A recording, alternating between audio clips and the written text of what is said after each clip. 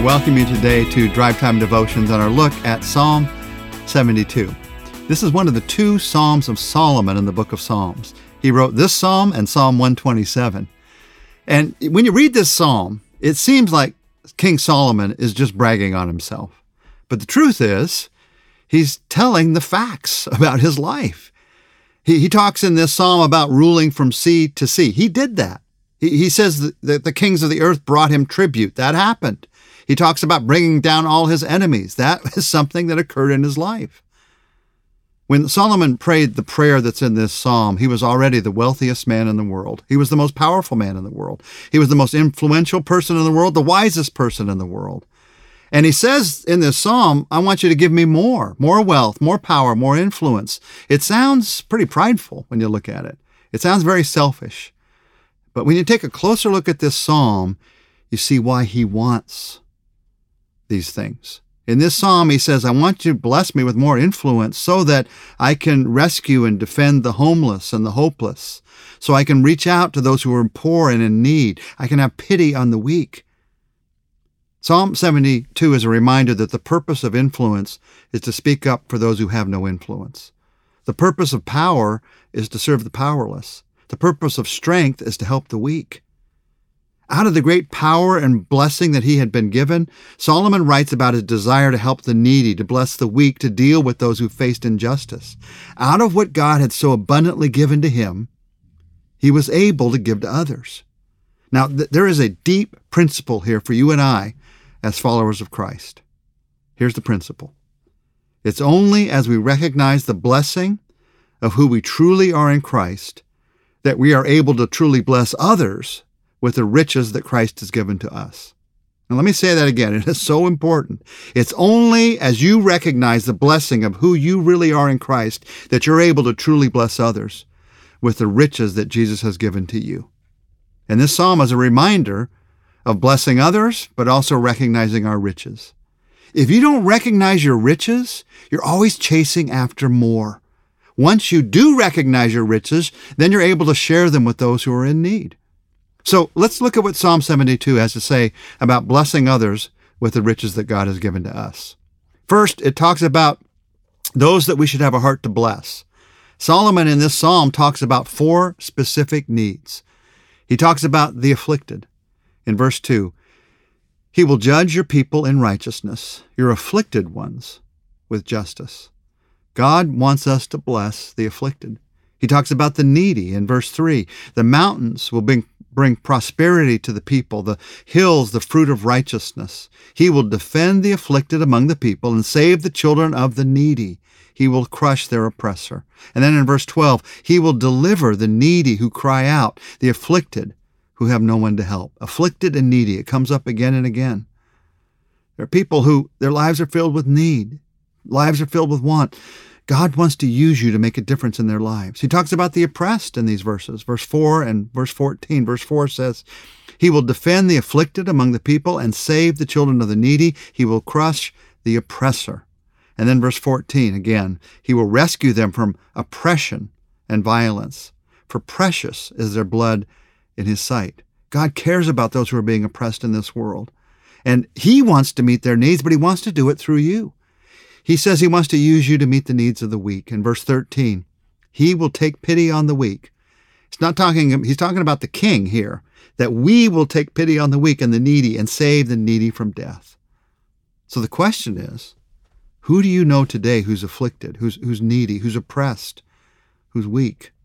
The Lord wants to use you to make a difference in their life.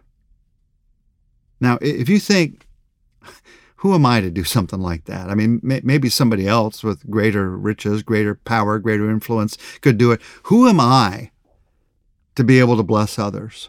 I don't have the influence or riches of a Solomon. Well, let's look at what this psalm says about Solomon, and let's let it remind us of who we are in Christ. Listen to verses 5 to 8.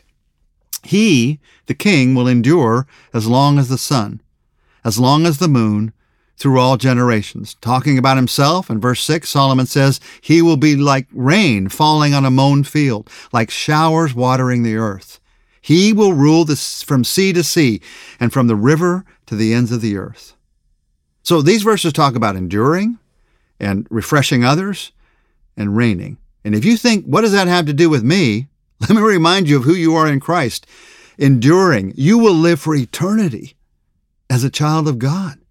That's riches that God has poured upon your life. Eternal life He has given to you.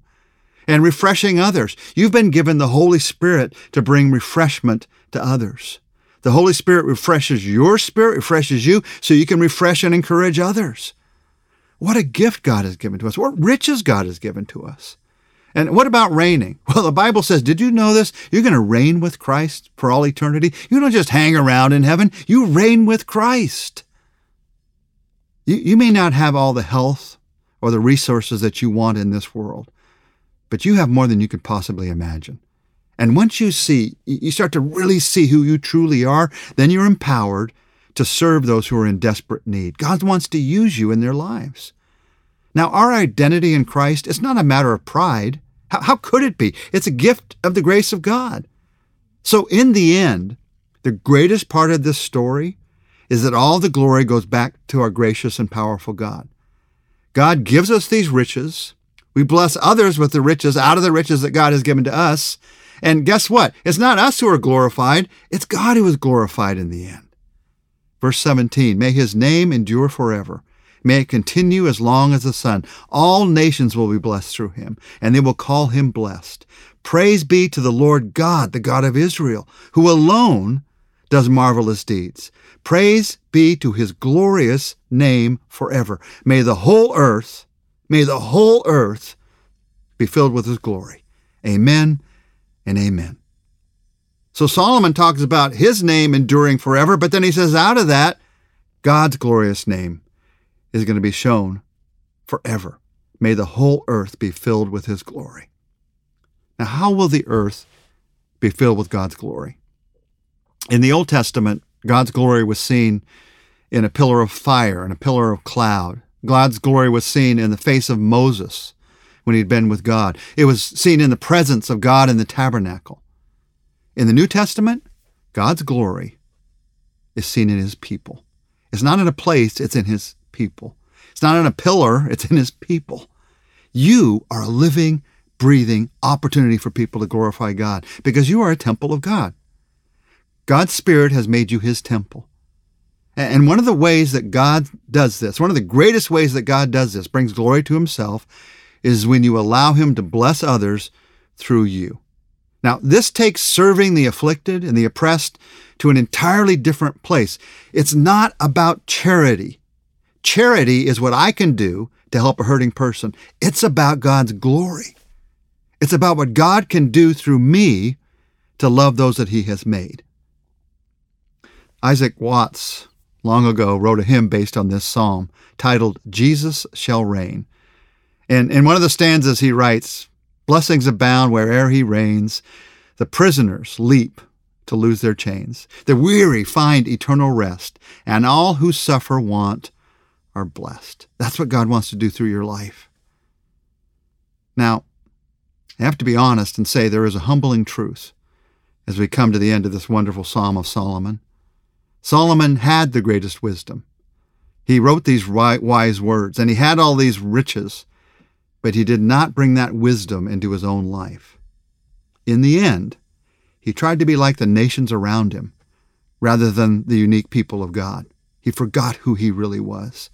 And this led him to try to amass riches to seem richer than the other countries, to multiply wives and concubines to show his power to others, to lead his people to worship foreign false gods, to be like the other countries. He forgot where the riches and the blessings came from. He forgot who he really was. I want to never forget who I really am in Christ. I know you want the same, so let's pray today that we can remember who we are. Father, in this moment of prayer, we ask you to remind us through these words, this example of Solomon, of who we really are in Christ, of the riches you've given us in your grace, in your love, but also to remind us that we can forget who we really are. We can get our eyes on the world around us or on the doubts within us and forget the hope that you've given to us, the life that you've given to us. So thank you for these words and this warning. And God, fill us with a sense of your riches right now. And out of that sense of your riches, I pray you would give us opportunities to bless others today so that your name can be glorified. We ask this in Jesus' name. Amen.